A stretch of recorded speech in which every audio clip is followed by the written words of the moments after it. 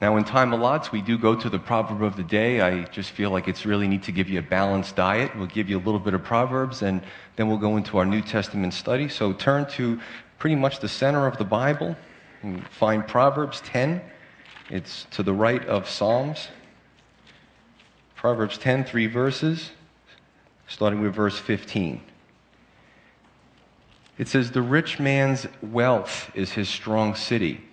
The destruction of the poor is their poverty." The rich man's wealth is his strong city, and this is oftentimes in the natural and the observable world what the rich man relies on: his wealth, his stocks, his retirement, all the things that he has so that when he gets older and can't work, he's taken care of, his real estate, all that kind of stuff. But the destruction or the destruction of the poor is their poverty. And again, this is in the observable world. Poverty is a destroyer of the poor. If you're poor, you can't eat properly. If you're poor, you may not have good access to health care. If you're poor, and you can go on and on with that. But understand that we're talking about the natural world, the observable world. There's also a spiritual element to this. And this is cool because our New Testament study is going to show the difference between the natural, temporal, observable, flesh and bones world versus the spiritual realm. In the spiritual realm, let's turn this around a little bit. The rich man who's generous and a godly man is not going to rely on his wealth. He's going to do business with it. He's going to be generous with that wealth. But God is going to be his rock and his strong tower. The poor man, poverty doesn't destroy a poor man who's very strong in the Lord. And actually, it's a great testimony. Somebody who's obviously poor, and they're joyful and they're happy. And I've seen folks like this. Well, what is it about you? I have the joy of the Lord. It's a great testimony. The poverty is not something that drags me down. So you see how things change in the spiritual realm. Verse 16, "The labor of the righteous leads to life." And we see that one who God has designed man to work. And for thousands of years, before we got into the industrial society and the computer revolution, for thousands of years, men and women worked the fields. It was mostly agrarian societies, fishing communities, etc. But God designed a man to work. It says all the way back in Genesis, "By the sweat of your brow, you will produce food from the ground." And it's a good thing for your health, a man to get out there, for your heart health, right? It's good for a man's dignity, and it's certainly good for savings later on. Now, I talk to missionaries who are out in these different continents and cultures, and they tell me that the women, still, you go outside of the United States, the women do just as much, if not more work than the men. And they don't have the modern technology and the medicine and stuff that we have, but they live long, healthy lives, and often pain-free. So having all the good things and being blessed with material things is not always a good thing. But an honest day's work is good to God, and we see that over and over through the Proverbs. The second part of that, the wages of the wicked lead to sin. Now we know that the wages of sin is death, the book of Romans tells us. But the wicked use their money and their wages for bad things. They don't know God. They're in rebellion against God. They may use their money or their wages for illegal activity, for self-destructive activity, or things that harm others. So a lot of stuff is self-explanatory. And then the last verse, 17, "He who keeps instruction is in the way of life." He who keeps instruction is in the way of life. This is the person that's humble. The one who's open to instruction does well in life. And the Bible, we know, is the instruction manual. So certainly the man or the woman who opens themselves up to correction or teaching from the Bible is going to do well in life.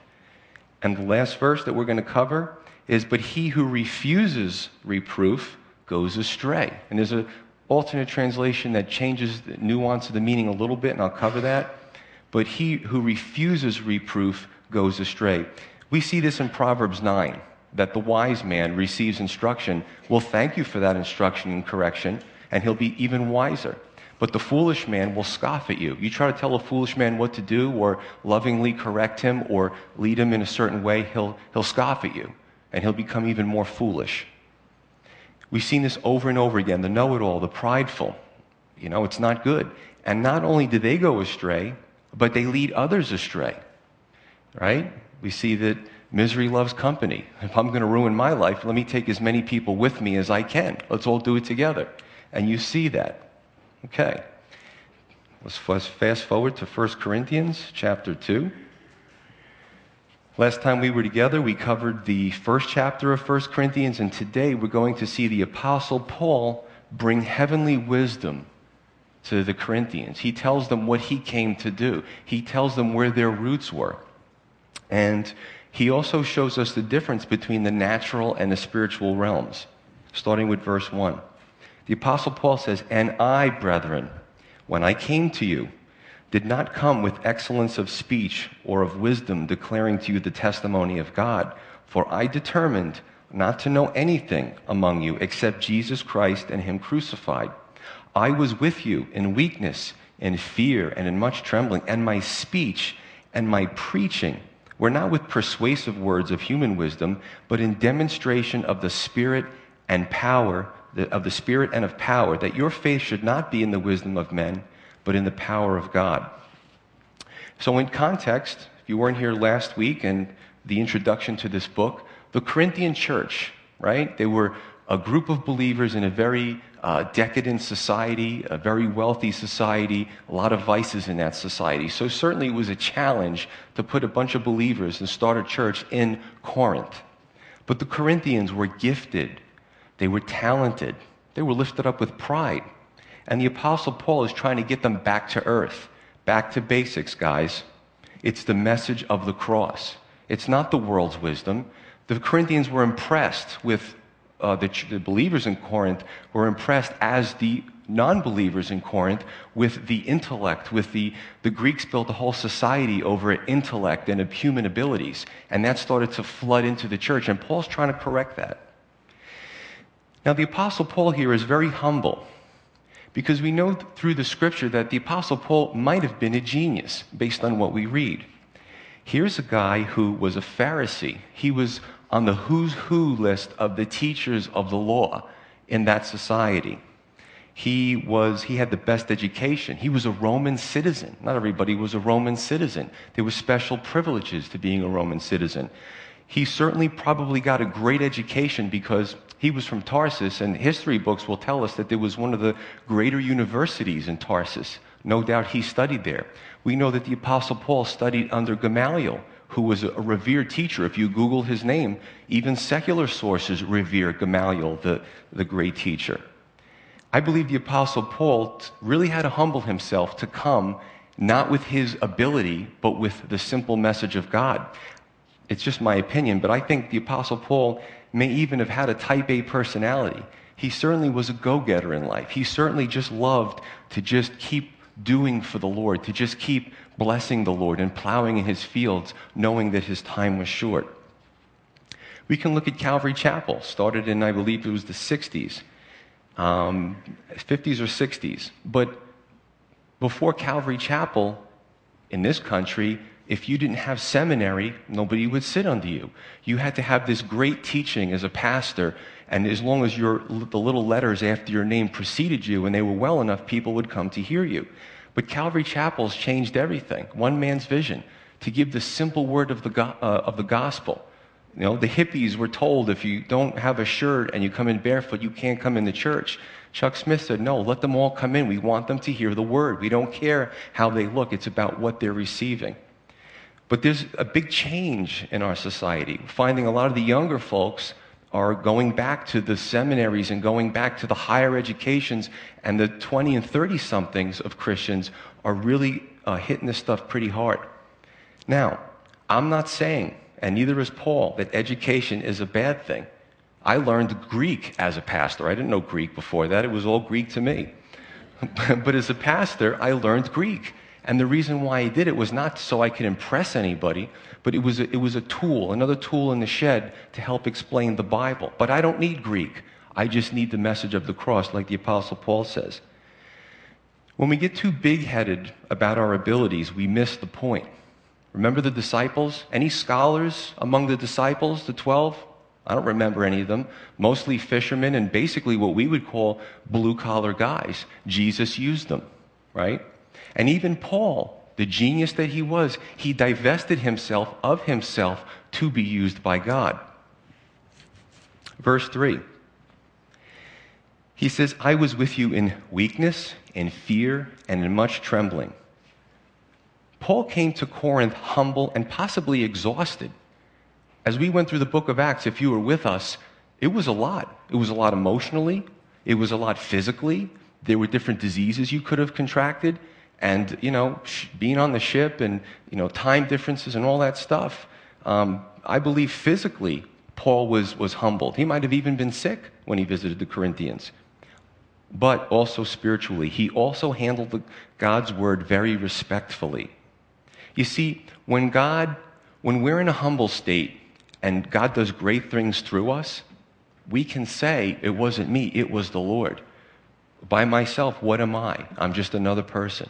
But when we humble ourselves, when God uses us, he gets all the glory. Verse 4. He says, my speech and my preaching were not with persuasive words of human wisdom, but in demonstration of the Spirit and of power.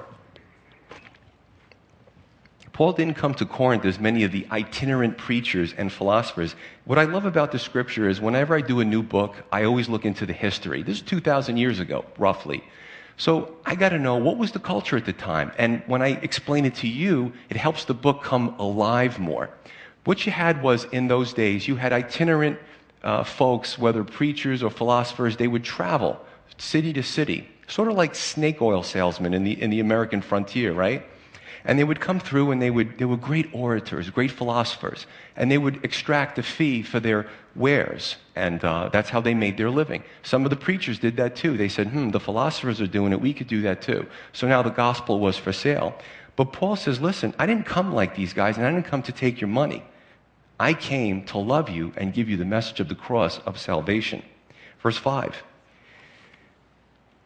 That your faith should not be in the wisdom of men, but in the power of God. Paul came to Corinth with the message of the cross and birthed a church in this pagan, debauched area with the message of the cross at Corinth, proving to them and to us in our day that our faith shouldn't be in man, but in the power and spirit of God. Zechariah 4:6, I love that. The second part of it says, not by might, not by power, but my spirit, says the Lord of hosts. That's the way it's going to get done. The more we learn, we have a tendency, all of us, you're good at your job, you're high-minded, you like to, take on more mental challenges. We tend to try to rely on ourselves and our abilities, but they're only ancillary tools. They're subordinate to what God has. Understand this, that we will never intellectualize anyone into the kingdom. I used to try that. It doesn't work. It's the arguments and the debates, and I'm going to trump you, and then it becomes a debate. There's no spirit in there, you see? And I've learned through time that it's through the simple message of God, by just praying and asking the Lord, just use me. Whatever comes out of my mouth, it's got to be your words, Lord. And stop getting into, we have to start trumping each other. And understand this too, that Chuck Smith was, another one of his stories, he talked about, he was invited as a pastor years ago to this forum, like this atheism versus creation forum. And he would go back and forth with these guys, and he found that it wasn't getting anywhere until he finally just said, they said, do you want to say anything else, Pastor Smith? He goes, I just want to tell you, I have so much joy and peace in my life. And that was the thing that hit them. And afterwards, they started asking him questions, all these great scientists. Are you serious? You really have peace? Yeah. And he explained the simple message of the cross and led some of them to Christ. Pretty impressive. But even today's church, even today's world, look at the last election. Oh, the world is so enamored by oration and charisma and mental and verbal skills, right? And sad to say that even in the church, the tendency in the American church is toward oration, charisma, personality. The Uber church, how many of you heard about the Uber church?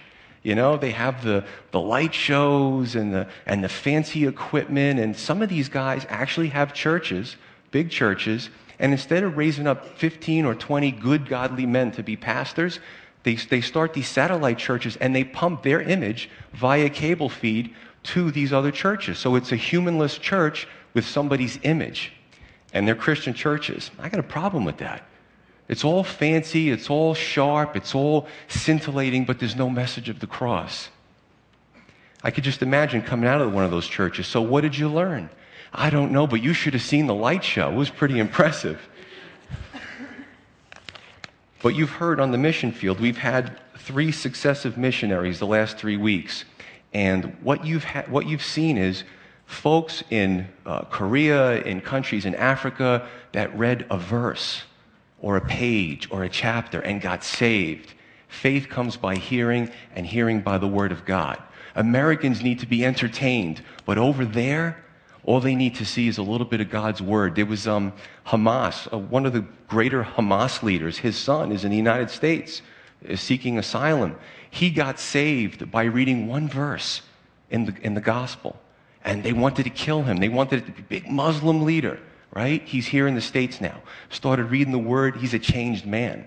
From terrorist to born-again Christian. Imagine that, just with a verse or two. Very impressive. Verse 6. However, we speak wisdom among those who are mature, yet not the wisdom of this age, nor of the rulers of this age who are coming to nothing. But we speak the wisdom of God in a mystery, the hidden wisdom which God ordained before the ages of our glory, which none of the rulers of this age knew, for if they had known, they would not have crucified the Lord of glory.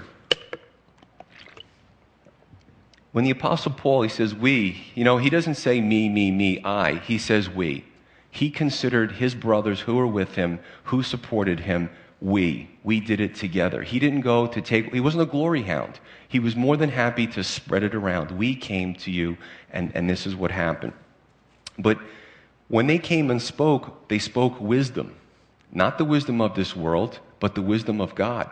And we're going to see a lot of parallels, and I didn't do this on purpose, to the James study. If you were here for the James study, a lot of these concepts, you could just see how the Word of God, and I've said this before, the different books, Old Testament, New Testament, are woven like a tapestry, like a mosaic, and they paint a beautiful picture all taken together. But James spoke about the sensual or the earthly wisdom versus the heavenly wisdom. And he said the weightier things of the Lord were to mature believers. Verse 6, we speak wisdom among those mature. Not everyone who reads God's word is mature enough to act on it and discern it. It's really a choice that every believer must make. Do we want to just walk as infants, as believers? We come to the cross, and that is awesome. Our names are written in the book of life. But some believers stay infants their whole earthly life. We're just on the milk of the word. We know very simple things. But others, and it's a choice that we make. Do I want to grow in the things of God? Do I want to move from milk to solid food to meat of the Word and learn the awesome, deeper things of the Lord? Again, not to make us intellectuals, but just to learn more of God's heart, more of His mind. And it's a choice that we make. And many don't make that choice because it will mean persecution. It may mean losing friends. It may mean losing babyish, immature-ish, worldly and carnal ways as believers.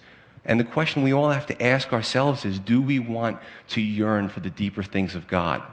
You see, God won't waste his treasures on those who can't use it. That whole picture of don't throw pearls before swine, and I know the context that Jesus used it in, but just picture a big fat pig wallowing in the mud, right? And you come and you have corn in your hand. That pig's going to love you. She or he is going to eat that corn out of your hand.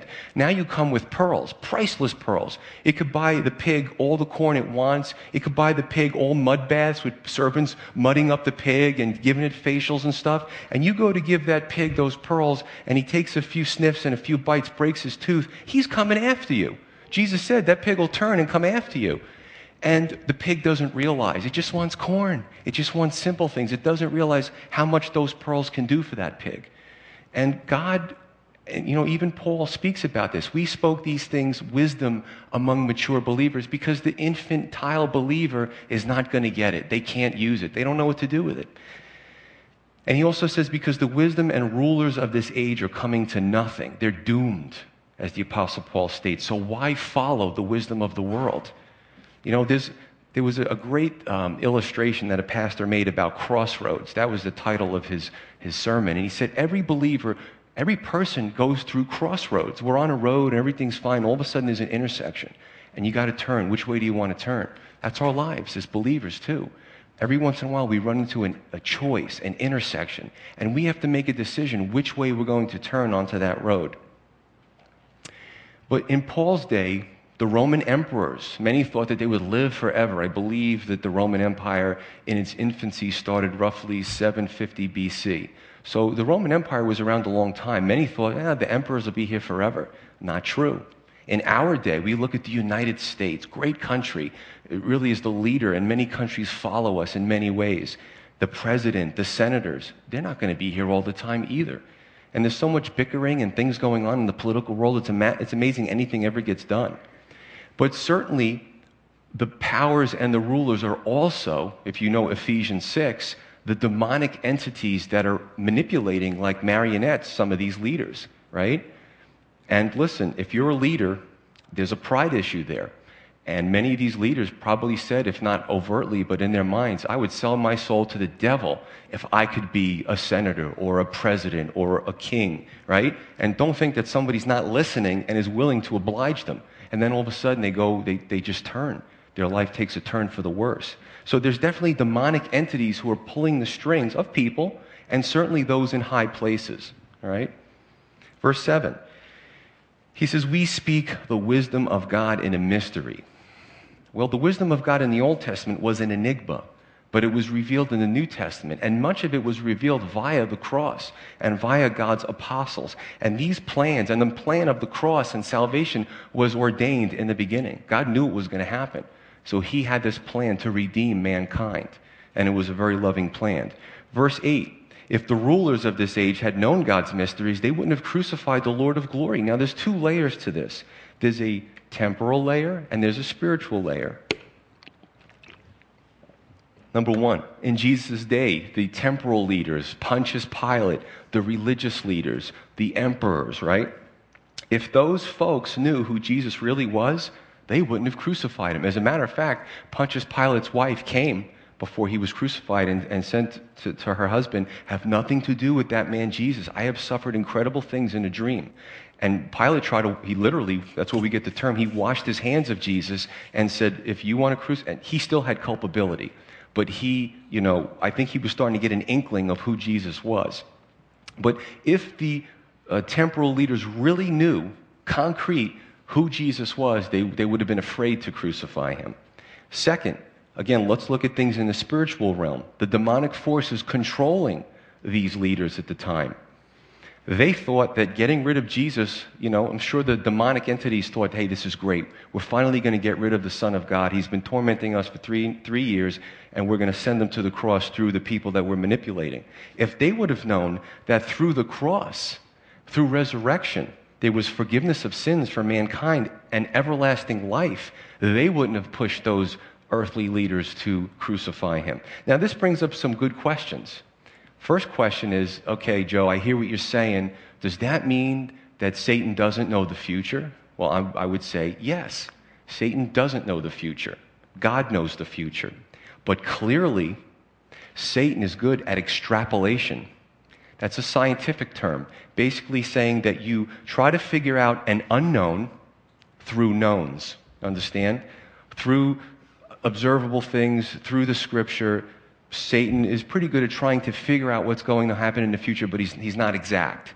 That's why the Bible says in the Old Testament that a true prophet of God makes 100% accuracy predictions.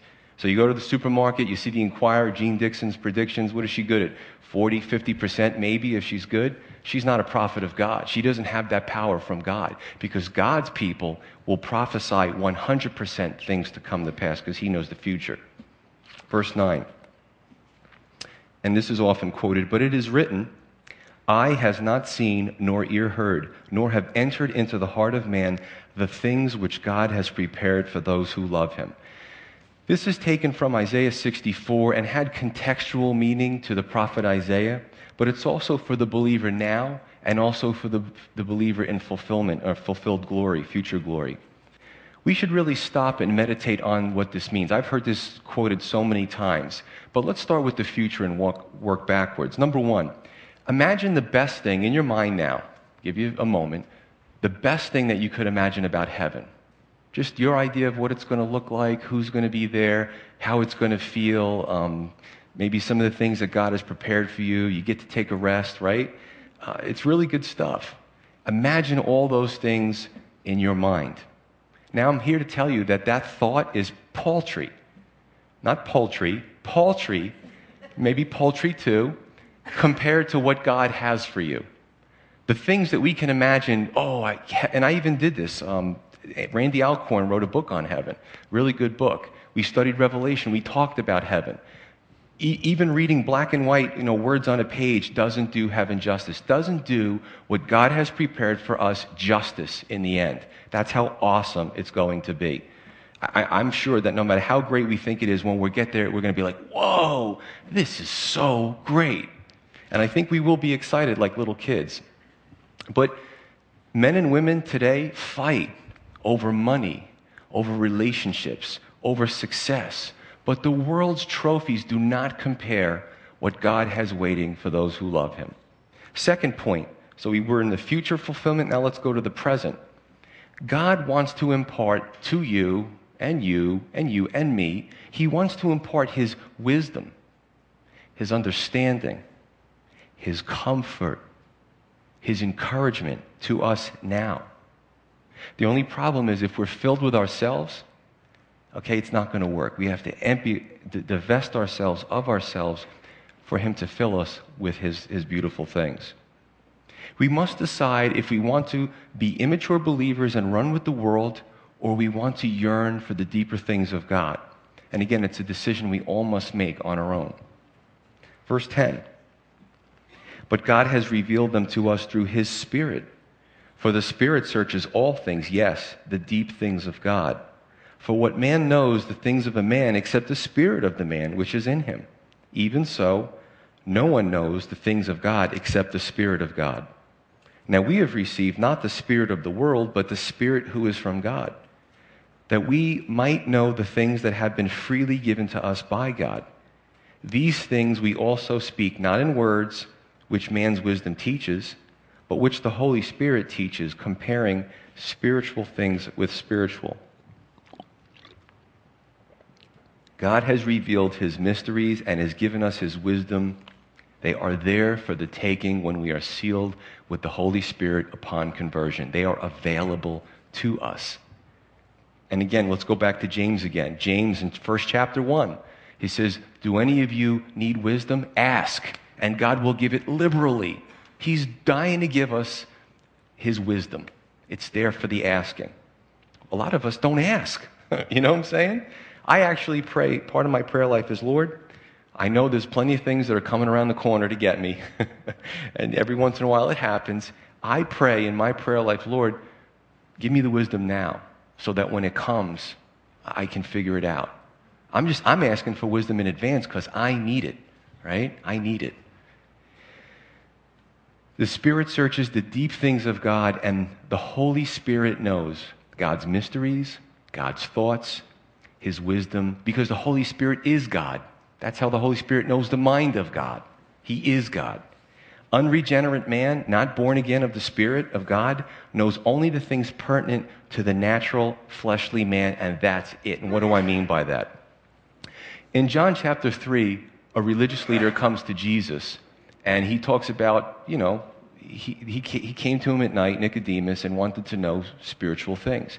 And Jesus says to him, I tell you the truth, you cannot even see the kingdom of heaven unless you were born again. Now, when we hear that term born again, unfortunately, it's been abused over the time. You may not know somebody who said they were born again, was leading a double life, or a church that went wacky, but the term born again, in its essence, comes from John chapter 3, meaning when we receive Christ, when we trust Jesus as our Lord and Savior, we repent of our sins, we are sealed with the Holy Spirit. We are born of water and the Spirit, the Bible says. That's what it means to be born again. In September 30th of 1967, I was born physically from my mother's womb. That was my birth date. But later on in life, I was born again spiritually. And that's really the more important birthday. We celebrate the birthday that we were born physically, but when we're born again spiritually, that's really the most important thing. Our spirits become regenerative. The Holy Spirit is sealed inside of us, and bam, we're on the road to eternal life, which is really great. It's only through being born again and receiving Christ can a person have the opportunity to know all things. So now you're a fleshly person, right? And you know fleshly things because you've been around 30, 40, 50, 60 years. So you know the things of the flesh. You've lived with yourself. You understand yourself and the things around you, and that's it. You become born again. Now not only do you understand the fleshly world, but you understand the spiritual realm. So you know all things. The man who's not born again only knows the things of the flesh.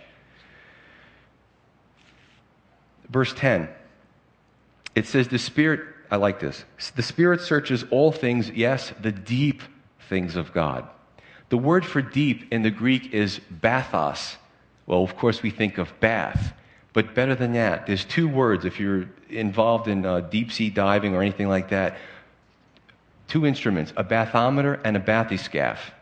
And these two instruments have an extreme depth component. They go real down deep into the water and they do what they need to do, whether they measure the depth or it's that bubble that comes down. But there's a depth component to us. And I understand this, the deep things of God, the storehouses of goodies that God has for us, His plans for us, His thoughts, His promises, His wisdom. Do you want to know the deep things of God? I certainly do. I don't want to stop learning the deep things of God. Because, first of all, it brings me more peace, no matter what's going on. It gives me a greater understanding of myself, my family, and the world around me. The deep things of God. You know, sometimes as adults, we could get a little crusty. You could imagine 18 years in law enforcement that I might be a little bit jaded. Maybe things I've seen as a Christian make me even more jaded, right? And as adults, we become hardened. We become callous. We become defensive because we have to protect ourselves, right? You know, when the disciples, and we act that way, we behave on those feelings.